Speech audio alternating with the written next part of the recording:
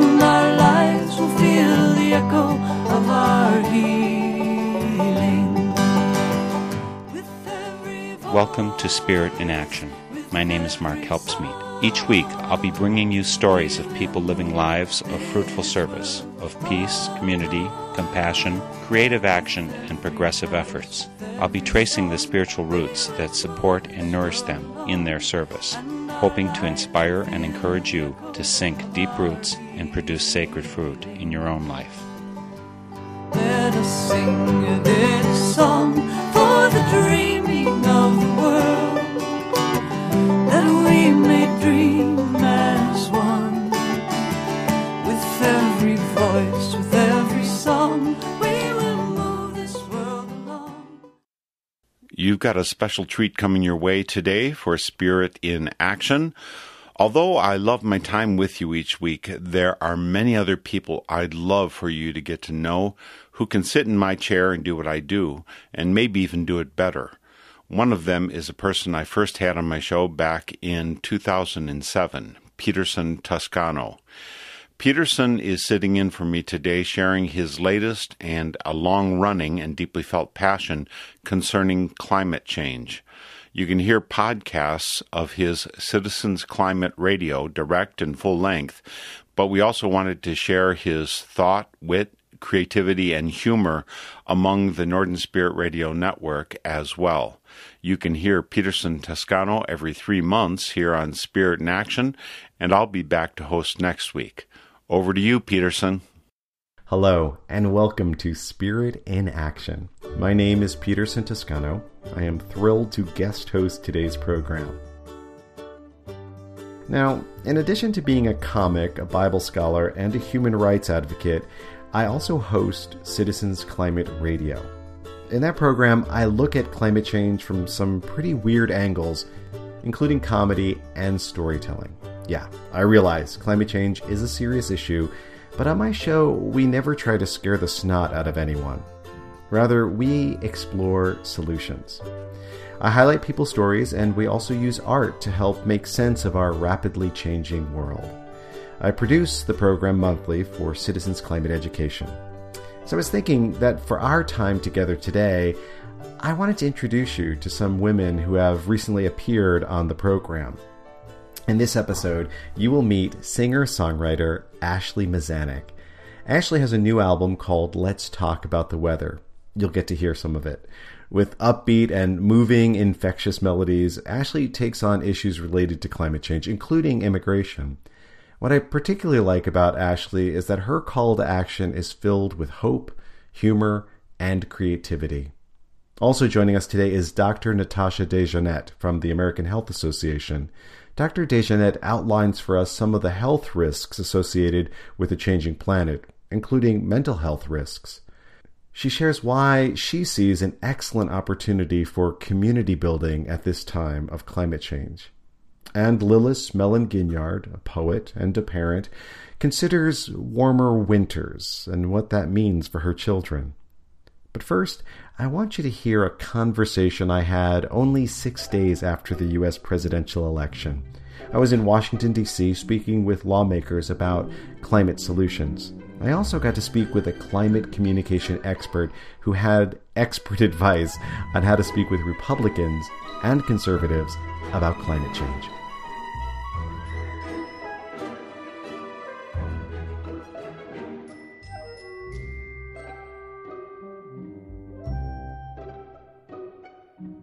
Meet Chandler Green. Chandler is a graduate student at American University researching strategic communications. She's also actively involved in the Put a Price on It campaign. We talk climate communications, what is working, what's new, and how to engage those who are not yet on board. People struggle with climate change. A lot of people don't want to talk about it. Mm-hmm. And there's a recent study from Yale that says that even people who are concerned about climate change are not talking to their family and friends. Why do you think that is? Yeah, so you're referring to the climate silence. Yeah, spiral. Which is, the spiral of silence. Yeah, yes. And that was very apparent in this election. I mean, climate change rarely came up. And I think one of the big problems is there's two problems.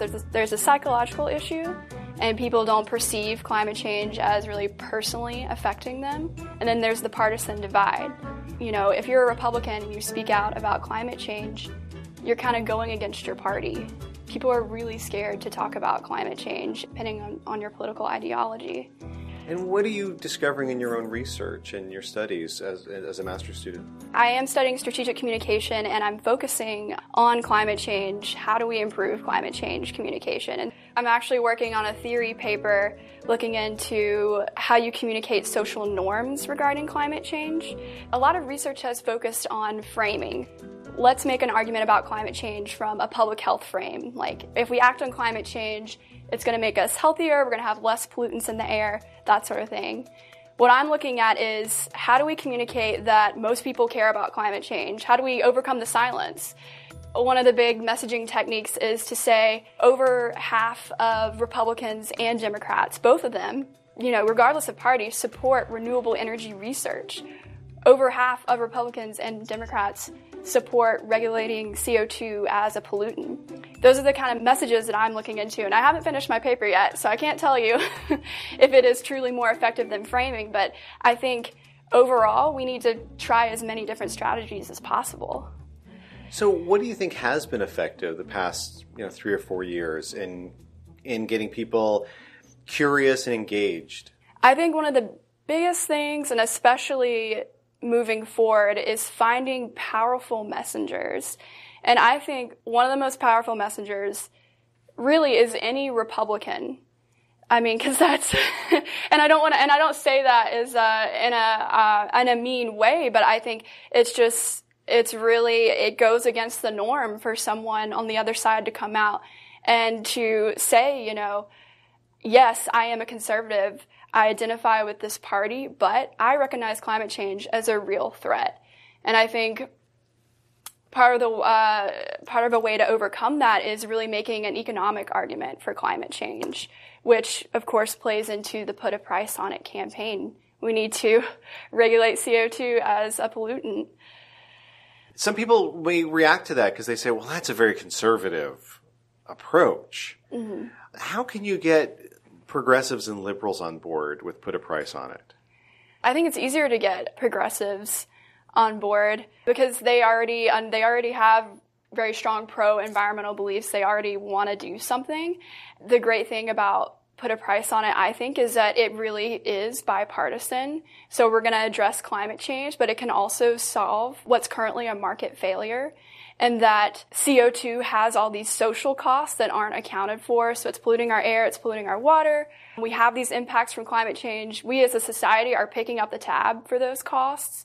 So we can really look at both parties and say this is a solution that addresses a long-term problem and a short-term problem in terms of the costs that it's imposing right now.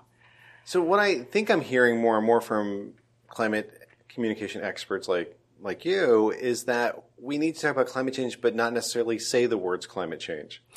Yeah, that's something I struggle with as well, because I think a lot of times when you come out front and you say climate change, people kind of close their ears and it's like, this seems like it's coming from the left. And so I think moving forward, and especially in these next 4 years, we have to find a way to talk about this issue in the most neutral and bipartisan way as possible. And it's going to be hard for me because, of course, I want to begin my conversation with climate change, but I think we need to begin our conversation with, this is our future. We want a healthy and prosperous future, and this is what we're going to have to do to ensure that.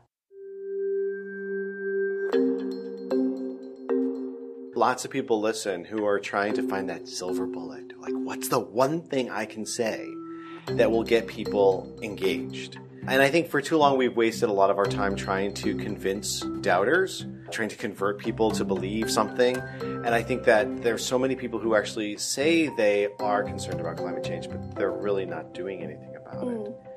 So to hit that audience, the ones who, yeah, climate change is really happening, it's a problem, it's terrible, how do you get them to the next step?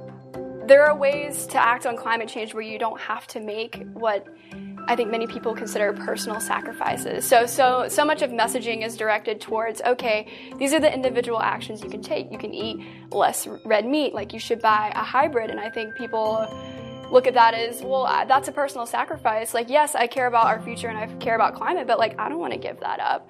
So we have to instill this belief that if we take collective action, that it will have an outcome. And so I think the biggest thing that we can do, and it's absolutely a challenge, is to get people to talk to their congressmen, talk to their representatives, try to get this grassroots support for policies. Like, I think that's the biggest thing moving forward. But I recognize that it's going to be a challenge to motivate people to do that. What I love about your campaign is the title. It doesn't have climate in it. It doesn't have crisis. It doesn't have all those scary words. And it's a wonderful hashtag. Put a price on it. And I think it's very clever that that's what you all came up with, because I think it's something that will stick in people's heads and definitely has the ability to spread. Yeah, and the great thing is that it's attached with the show Years of Living Dangerously, which I think is a great communication tactic because it's all about storytelling. And they're not coming in and saying, oh my gosh, climate change is so scary. You know, so many narratives are like that. But they're taking sort of an investigative approach with, you know, come along on the story. Let's go see what's happening at the Great Barrier Reef. Let's go see what's happening in the American heartland. And then they're not only giving you these stories, but they're also giving you the solution with put a price on it. And they do a third thing. They have a celebrity involved because we are so celebrity obsessed. Yes. It's like, I don't know. Oh, wait, so-and-so's on it? Yeah, David Letterman? What? What words of wisdom or encouragement do you have for people who are concerned, but suddenly because of the outcome of the election, they feel defeated before they even go any further? What do you got for them? Yeah, well, I say I absolutely feel for them. I'm in the same place, but what's giving me strength is the younger generation, my generation of millennials. I think that across the board, we identify with social issues and environmental issues, and then we want to do something. We're not as divided as the current parties that are in office right now. So really look to young people and really try to unify the people around you. We have to work across these party lines to get anything done. This can't be just a Democrat liberal issue. Preach. Thank you so much for being on the show. Thank you.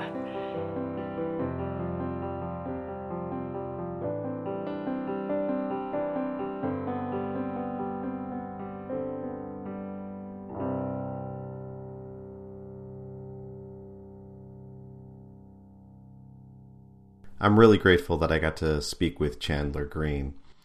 Now, Chandler makes it clear conservative people who are dismissive or doubtful of climate change need to hear from their own. And that means in the USA, Republican climate leaders need to stand up and voice their concerns about carbon pollution and its negative effects. Well, good news. That has actually been happening. Over a year ago now, a group of 12 Republican members of Congress signed on to the Gibson Resolution. As of this date, that number has grown to at least 15, and the resolution will be reintroduced in the 2017 Congress. Now, what's brilliant about this historic document, and it is historic, is that it uses conservative language and values to press the moral case to address carbon pollution that causes danger to all our lives and livelihoods. So I've asked Elke Arneson, a millennial, on a gap year to work on climate solutions, to read for us the Gibson Resolution so that you can hear it for yourself. It's good news.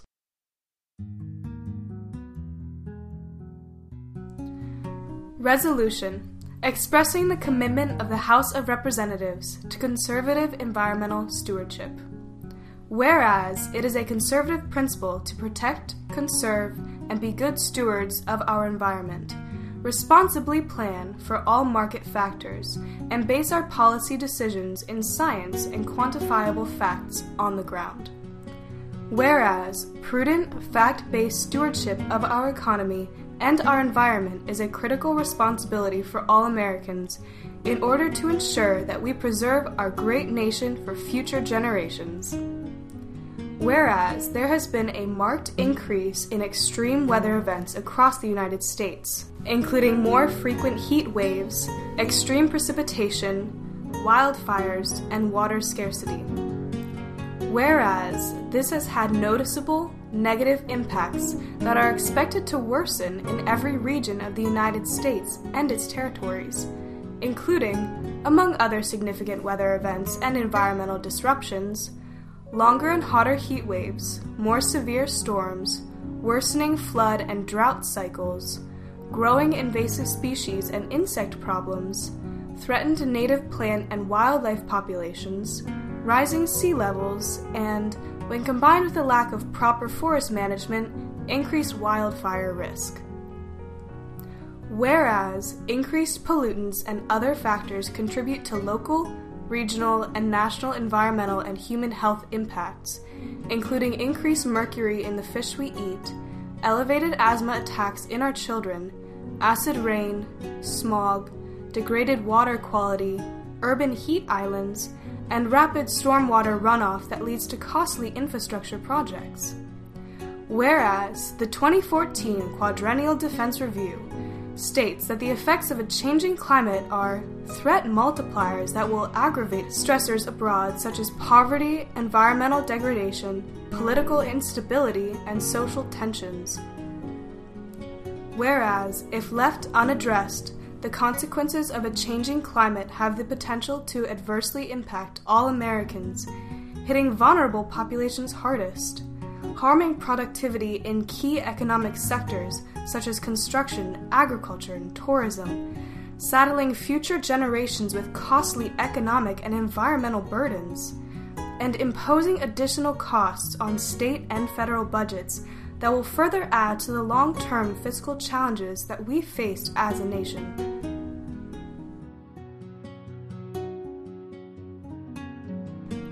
Whereas any efforts to mitigate the risks of, prepare for, or otherwise address our changing climate and its effects should not constrain the United States economy, especially in regards to global competitiveness. And whereas there is increasing recognition that we can and must take meaningful and responsible action now to address this issue. Now, therefore, be it resolved that the House of Representatives commits to working constructively using our tradition of American ingenuity, innovation, and exceptionalism to create and support economically viable and broadly supportive private and public solutions to study and address the causes and effects of measured changes to our global and regional climates, including mitigation efforts and efforts to balance human activities that have been found to have an impact.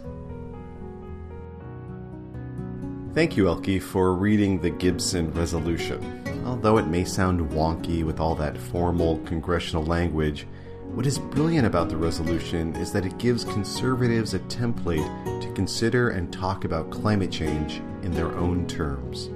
And as Chandler Green reminds us, at least in the U.S., we need to have more and more Republicans speaking out about our changing climate. Chandler and Elke are part of a growing campus movement called Put a Price on It. You can find out more and connect with Tom Erb, the field organizer, by visiting theclimatesolution.com. That's theclimatesolution.com. On Twitter, look for hashtag Put a Price on It.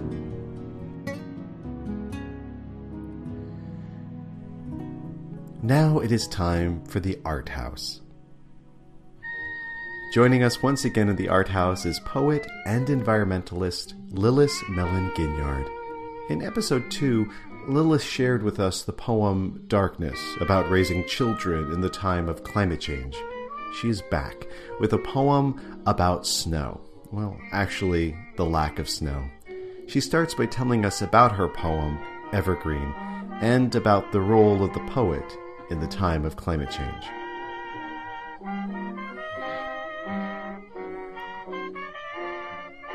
I really think that art has a role in helping us continue to relate and also reconnect, because we're disconnected from nature. And we have to love this planet, and we have to love the fact that we are animals on a planet. and the amazing abundance and fragility and regenerative processes and everything, good and bad, about the planet.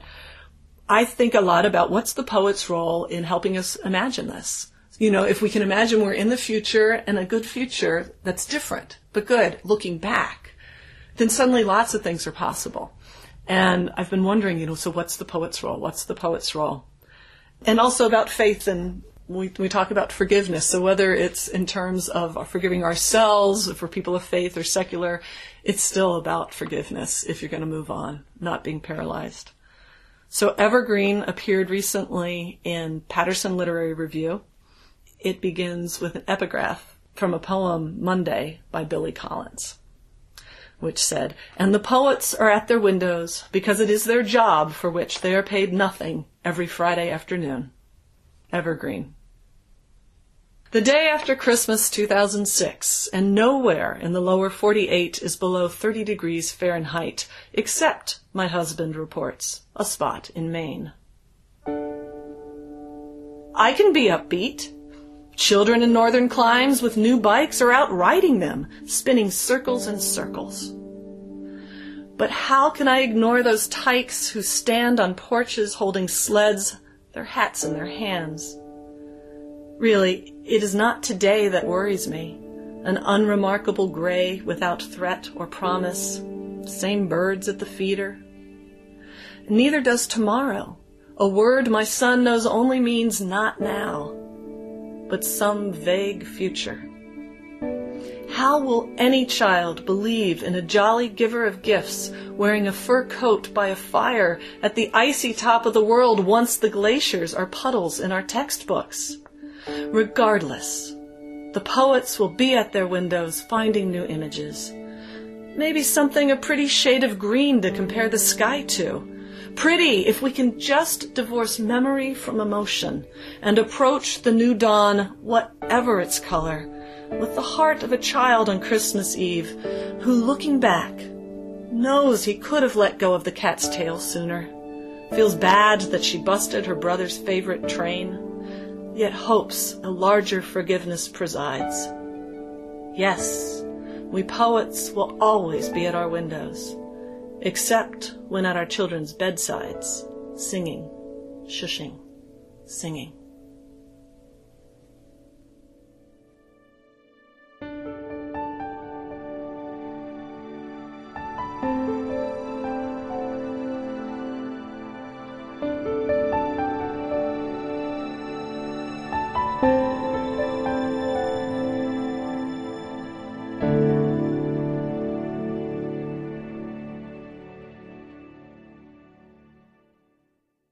Thank you, Lillis Mellon-Ginyard, for reading your poem, Evergreen. If you want to discover more of Lillis's writing, visit her blog, A Tent of One's Own, tentofonesown.com. No caps, no spaces, tentofonesown.com. She is currently writing a creative nonfiction book about women outdoors for Texas A&M Press. Also, check out her award-winning short book of poetry, Young at the Time of Letting Go, which is available through Evening Street Press.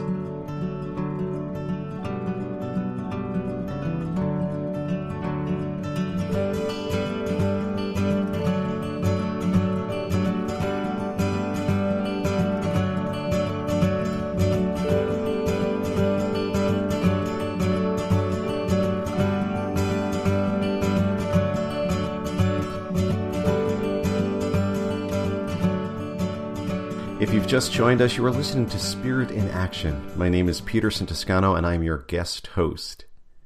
Now, one of the questions I get asked a lot from people is, okay, so climate change is serious, we need to do something about it, but what can we do? And when people feel helpless and hopeless, well, then of course they shut down. And there are actually some very important things that we can do to take on climate change. And some of them are very simple and you can start right now. And I'm not talking about changing light bulbs and taking shorter showers. Sure, those things are good, but beyond that, here's what you can do. One of the first things and most important things is to learn about climate change. I mean, a lot of people know the basic science of climate change, but many stories that they read are really stories about people who are dismissive of climate change.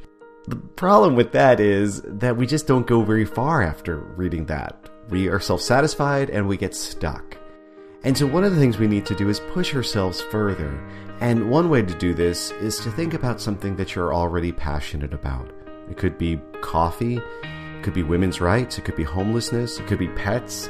And then ask the question, how does climate change affect this thing? Learn about that. Then share what you have found with other people. By doing this, you are breaking the collective silence, which is so essential, particularly here in America, because we need people who are informed and then engaged in addressing climate change. And when people learn that their pet is affected by climate change, well, they may be more moved to act than when they hear about polar bears. Everyone has something they're passionate about. And that's the thing about climate change. It affects everything we care about. People already have skin in the game, so it's just a matter of trying to help them figure out where that is. You're listening to Spirit in Action, and we are talking about climate change. Coming up next in the program, we have some lively original music from a woman on a climate mission. Also, you will find out some of the health risks we face as the climate warms. Discover how taking these risks on can address inequality and injustice.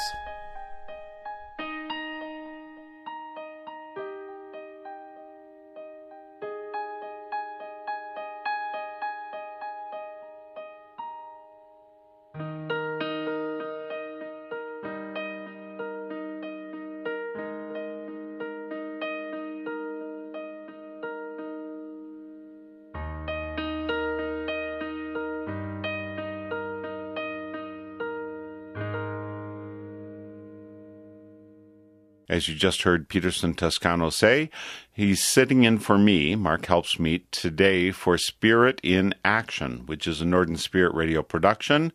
Type in northernspiritradio.org to get a good look at and listen to our 11 and a half years of programs. Find links to our guests, including those Peterson is talking to for today's program, and more info about them. Find the stations where we're broadcast and much more. And make our communications two-way by posting a comment when you visit. Let us know your reaction to the great stuff that Peterson Toscano is sharing with you while I take the day off. There's also a donate button, so click and offer us a helping hand. We can't do this without your help. But higher up on my wish list still is that you actively support your local community radio station, bringing to you local voice and power, so very, very much needed. Start there. Right now, we're headed back to today's guest host, Peterson Toscano, and his rich assortment of guests from Citizens Climate Radio.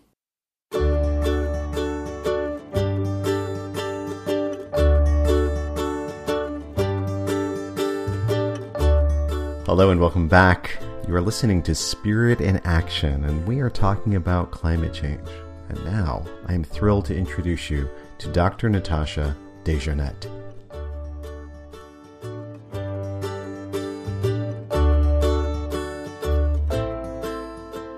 I sat down with Natasha Desjardins, a policy analyst who looks at environmental health.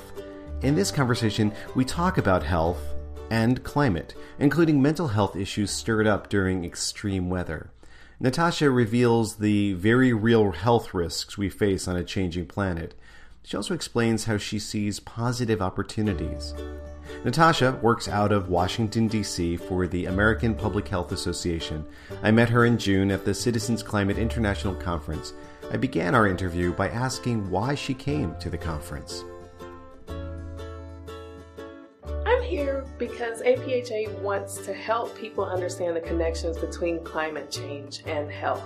The face of climate change has largely been the polar bear, and we've got to get beyond the polar bear. That's important. Don't get me wrong. The polar bear and the impacts on the polar bear in nature are quite important, but those impacts also impact human health, particularly our vulnerable populations, our children, our elderly.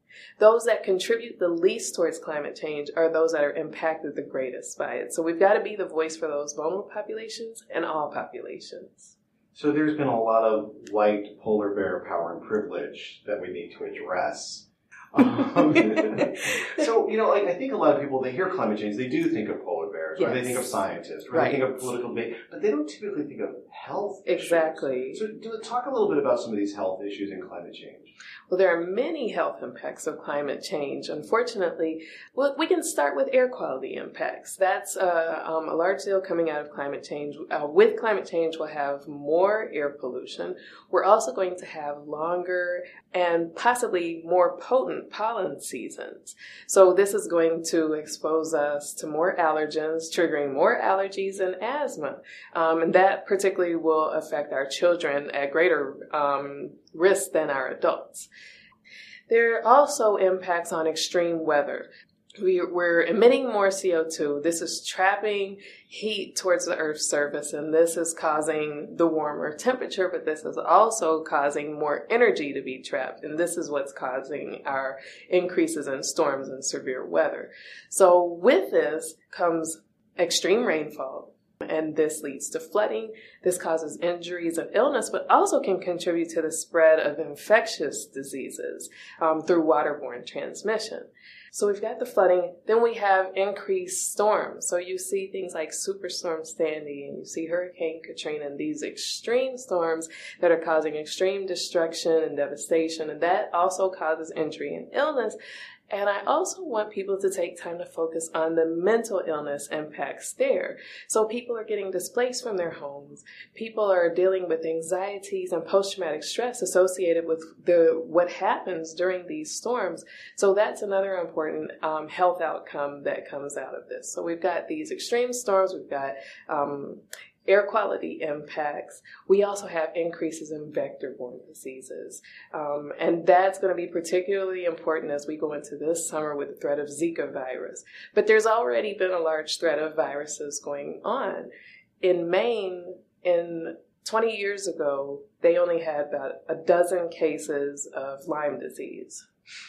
Now they have over 1,100 cases of Lyme disease. Well, that was actually in 2012. It's likely gone up since then. The reason being is that Maine now has an environment that's hospitable to these insects and vectors, ticks in particular carrying Lyme disease, but it's West Nile virus in New York. It's not just Lyme disease, it's not just West Nile disease, and it's not only going to be Zika.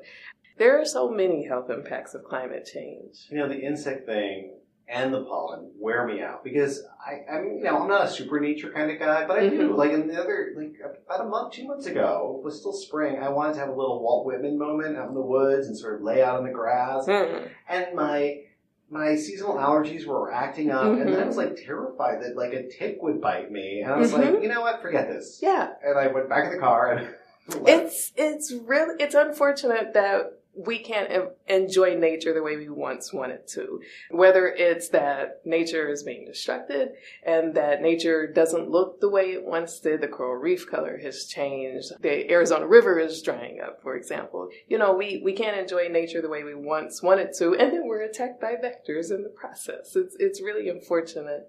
And the other large health contributor for climate change is extreme heat. And that's what people seem to be very familiar with, the extreme heat. But it cannot be taken lightly. Heat strokes can actually lead to death if untreated.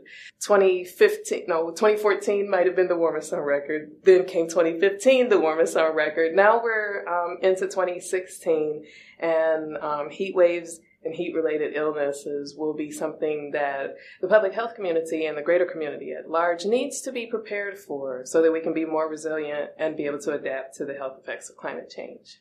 And correct me if I'm wrong, but in these extreme heat events, it's the most vulnerable at the very youngest and the oldest. Exactly. Very young and very oldest. And then you also have to consider people that are socioeconomically disadvantaged. So they may not have air conditioning. And air conditioning is actually the top way to prevent heat-related illness. And they may not have it, and they may not have access to it. Some cities across the U.S. and some communities across the U.S. have done a really good job of creating cooling centers where people can go to cool off. Making sure the community knows that these facilities are available, or a mall, or other things that people can access publicly and for free. Making sure that the community knows that these are available is very important, because some will stay at home and deal with it, and particularly our elders. We need to certainly make sure to check on our neighbors. For me, I've never seen myself as an environmentalist. Mm-hmm. So I didn't think I had skin in the game until I saw all the justice issues. Yes. And so, I like what you're saying, that, yes, there are things that we can do to address climate change, but there's very practical, in-the-moment stuff we can do, but that the upside, too, is it builds community. Mm-hmm. Absolutely. And building community is great for our health, all around. Not just in terms of climate change, but in terms of our overall health. People that are more connected have longer life expectancy. So if in the climate change movement we can build more resilient communities by more connected communities, I'm all for it. Now, I know that there hasn't been a lot of studies yet done, but they're in the works around mental health and climate change. Mm-hmm. But one thing that they've definitely seen is marginalized communities, indigenous communities who are already stressed, that the added stress of extreme weather creates a lot of distress, and they're seeing an uptick of suicides, of drug addiction and substance abuse, and that they're even saying that after a traumatic event, because of extreme weather, the effects can last for years. It's awful. Absolutely awful.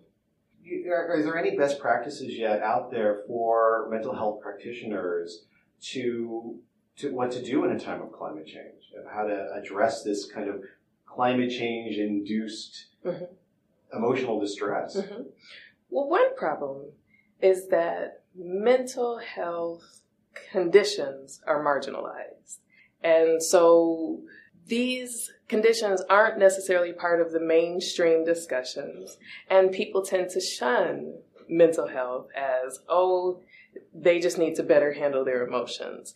So one, stopping the marginalization of that will help a lot. Getting this conversation out more in the forefront will help a lot. I can't tell you how many times I've talked about the mental health impacts of climate change and seen shock on people's faces. But then when they think about Hurricane Katrina and the media coverage and what they saw and what people were exposed to and how that would have lasting mental health impacts, our director, Dr. Terry Wright, frequently tells us a story about children that were affected by Hurricane Katrina and how now every time a storm warning comes on TV, they're showing post-traumatic stress effects because they're expecting to see something like Hurricane Katrina all over again.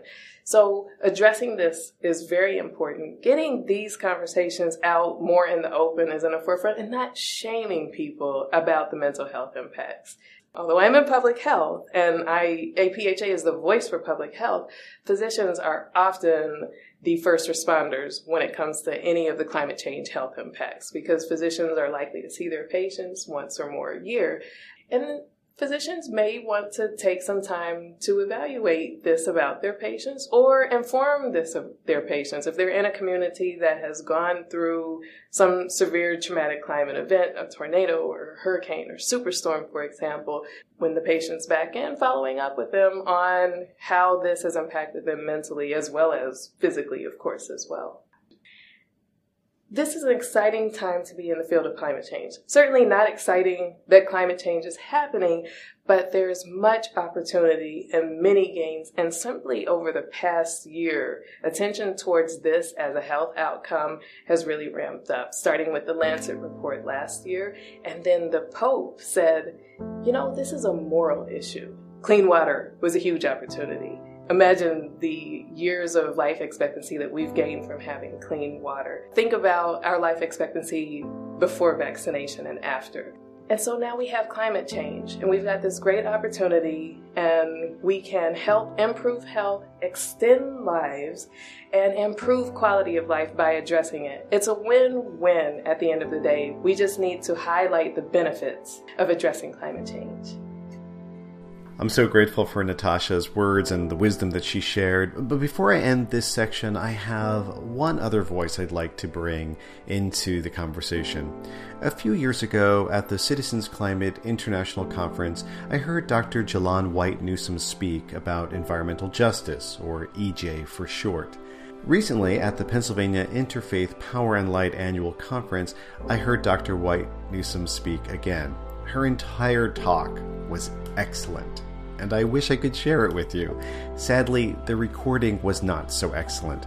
It was flu season, and with all the coughing, you would think that we were in a 1930s tuberculosis ward. Still, there is one section of the talk that I want you to hear, because in it, Dr. White Newsom speaks about resiliency.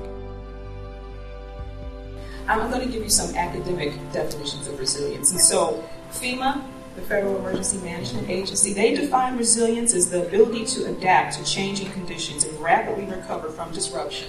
All right. The American Psychological Association, a little bit different, describes resilience as a rubber band. So if you imagine a rubber band, you pull it, you put stress on it, but normally if it's a good rubber band, it bounces back. So that's the way they think about resilience.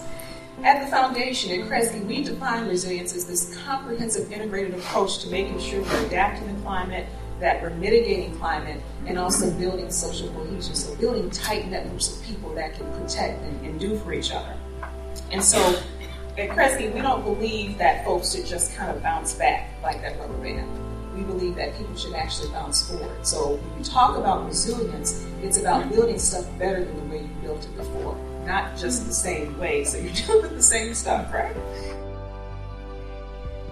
You know, I really like that concept, this bouncing forward, and I think that's true for those of us who do climate work, that there's a need to bounce forward. Well, I'm very grateful to Natasha DeJohnette from the American Public Health Association and for Dr. Jalon White Newsom from the Kresge Foundation. I'd love to hear your thoughts about health and climate change. Feel free to send me your comments, radio@citizensclimate.org. That's radio@citizensclimate.org.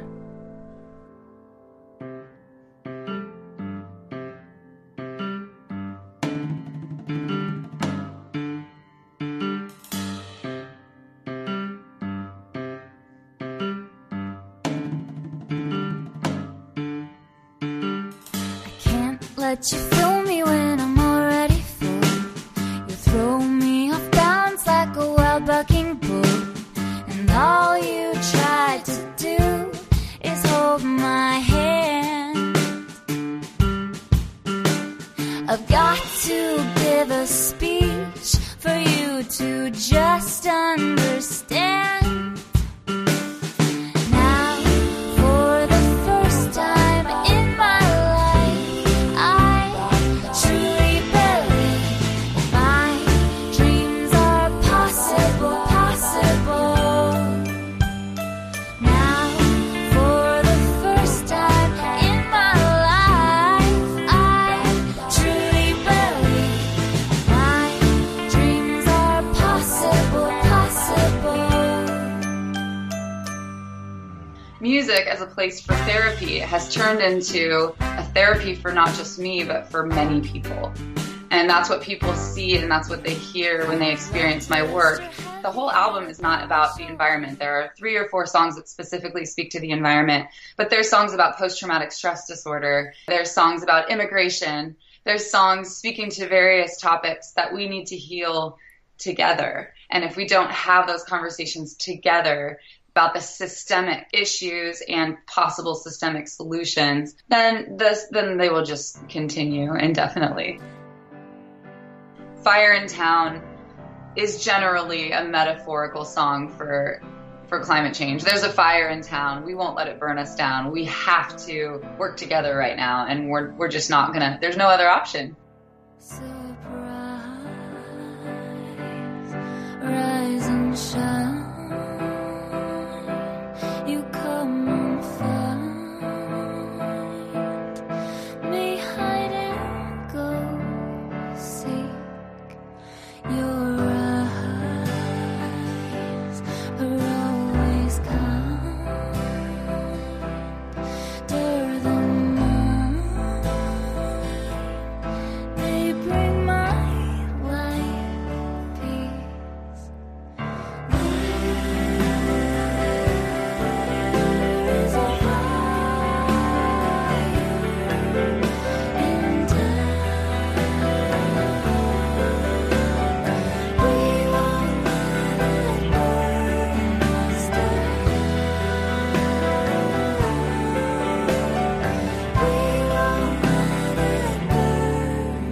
The album came out of me a little bit before I started school, and that's really been a fun creative outlet for my feelings around climate change. Sometimes we just need to feel what we're feeling and express that. And the album has been pulling the whole thing along very nicely since then. Fronteras is a song that was born of listening to NPR on my way to my corporate job. And I started listening to how there were riots happening at the San Diego border because there were all of these Central American people that had been trying to immigrate here via Mexico. And, you know, you hear the story, you know, that there's all these gangs and there's violence and there's crime, and that's why people are leaving Central America. What's really going on? Is it really the crime that's driving these people away? And if so, why is there more poverty now than there was before? So I started investigating. Well, Central America is going through a horrible extended drought period. And as a result of that, they're not able to grow food. And can you imagine all of a sudden you don't have food and you don't have water? I mean, and you don't have the resources to necessarily pick up and immigrate legally or, you know, hop on an airplane. Of course you're going to move. I mean, we are animals after all. Any reasonable animal would say, oh goodness, the lake is drying up. I think I'm going to go migrate westward or northward in this case. And I just think it's inhumane that we riot in these situations. But I think that there's a way to support, you know, this type of humanitarian crisis besides blaming them for having crime, you know, and difficulty. I wouldn't wish this on my worst enemy. I do what's right. All the wells are going dry, they say, but not tonight. These walls make ours look like pawns in a shop, they're in high. I've been around 1,000 years and I might stay here and fight. I cannot cross you, I dare not cross you, cross my heart and hope to die. I sometimes see you in my mind, there across the borderline. I wouldn't wish this on my worst enemy, I do what's right. For me, art is the single best vehicle, and always has been, for not only reflecting the times, as I've heard many great people say, but also for reflecting on the times and inspiring people to think differently about these times and how they can participate.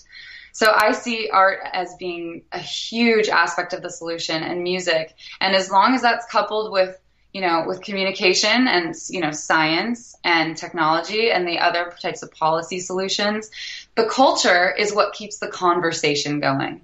It's what keeps us talking about the weather.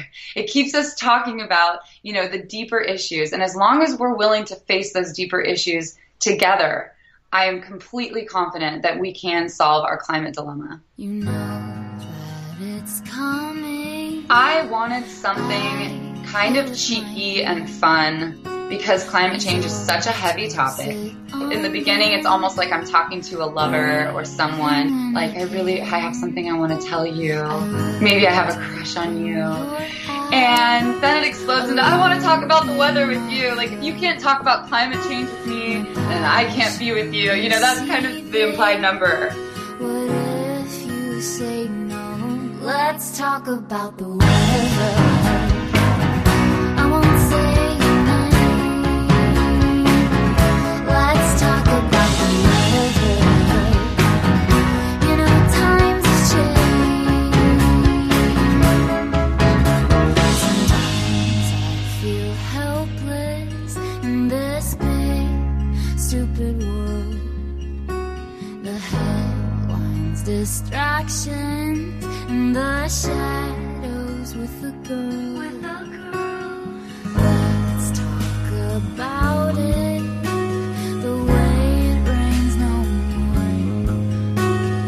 Let's talk about it, how when it does it pours. Let's talk about the weather.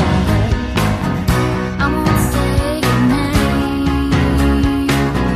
Let's talk about the weather. You know, times have changed. Let's talk about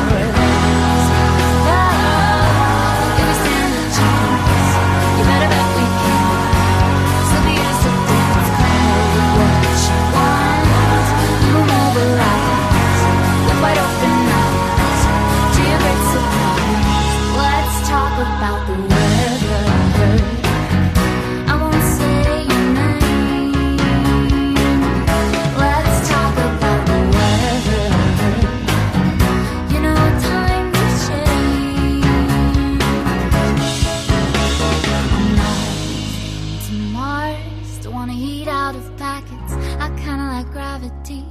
Well, besides how it looks on me, I'm packing my things in convertible worship boat below 2 miles of dirt, hidden under my tiny house. It's hydroponics. We've got solar and stuff. Maybe stop calling my bluff. Maybe as a last try, we could, I don't know. Let's talk about the weather. I won't say your name. Let's talk about the weather. You know times have changed. Let's talk about the weather. I won't say your name. Let's talk about the weather. You know times have changed. Let's talk about it. Many thanks to Ashley Mazanek for sharing her music and some of her vision with us here at Spirit in Action. To hear more of Ashley's music, visit her website, ashleymazanek.com. Let me spell that out for you. Ashley, A-S-H-L-E-Y, Mazanek, M-A-Z-A-N-E-C. ashleymazanek.com. Or just Google the words Ashley, Let's Talk About the Weather. You will find her. Ashley is holding regular monthly events that bring together other eco artists. She also tours and tells me she will have her own podcast very soon. This episode of Spirit in Action was produced by me, Peterson Toscano. All of the music we use on the show is licensed unless otherwise specified. If you like what you hear, you can listen to full episodes of Citizen Climate Radio at Northern Spirit Radio. The show is also available on iTunes, Stitcher Radio, and Podbean. If you want to contact me, my email is radio@citizensclimate.org. That's radio@citizensclimate.org. Thanks, and join Mark next week for another episode of Spirit in Action. Thanks to Peterson Toscano of Citizens Climate Radio for sitting in for me today for Spirit in Action. What a talented, motivated, and creative host. Gives me something to aspire to. And I'll be back next week for Spirit in Action. The theme music for this program is Turning of the World, performed by Sarah Thompson. This Spirit in Action program is an effort of Northern Spirit Radio. You can listen to our programs and find links and information about us and our guests on our website, northernspiritradio.org. Thank you for listening. I am your host, Mark Helpsmeet, and I welcome your comments and stories of those leading lives of spiritual fruit. May you find deep roots to support you and grow steadily toward the light. This is Spirit in Action. With every voice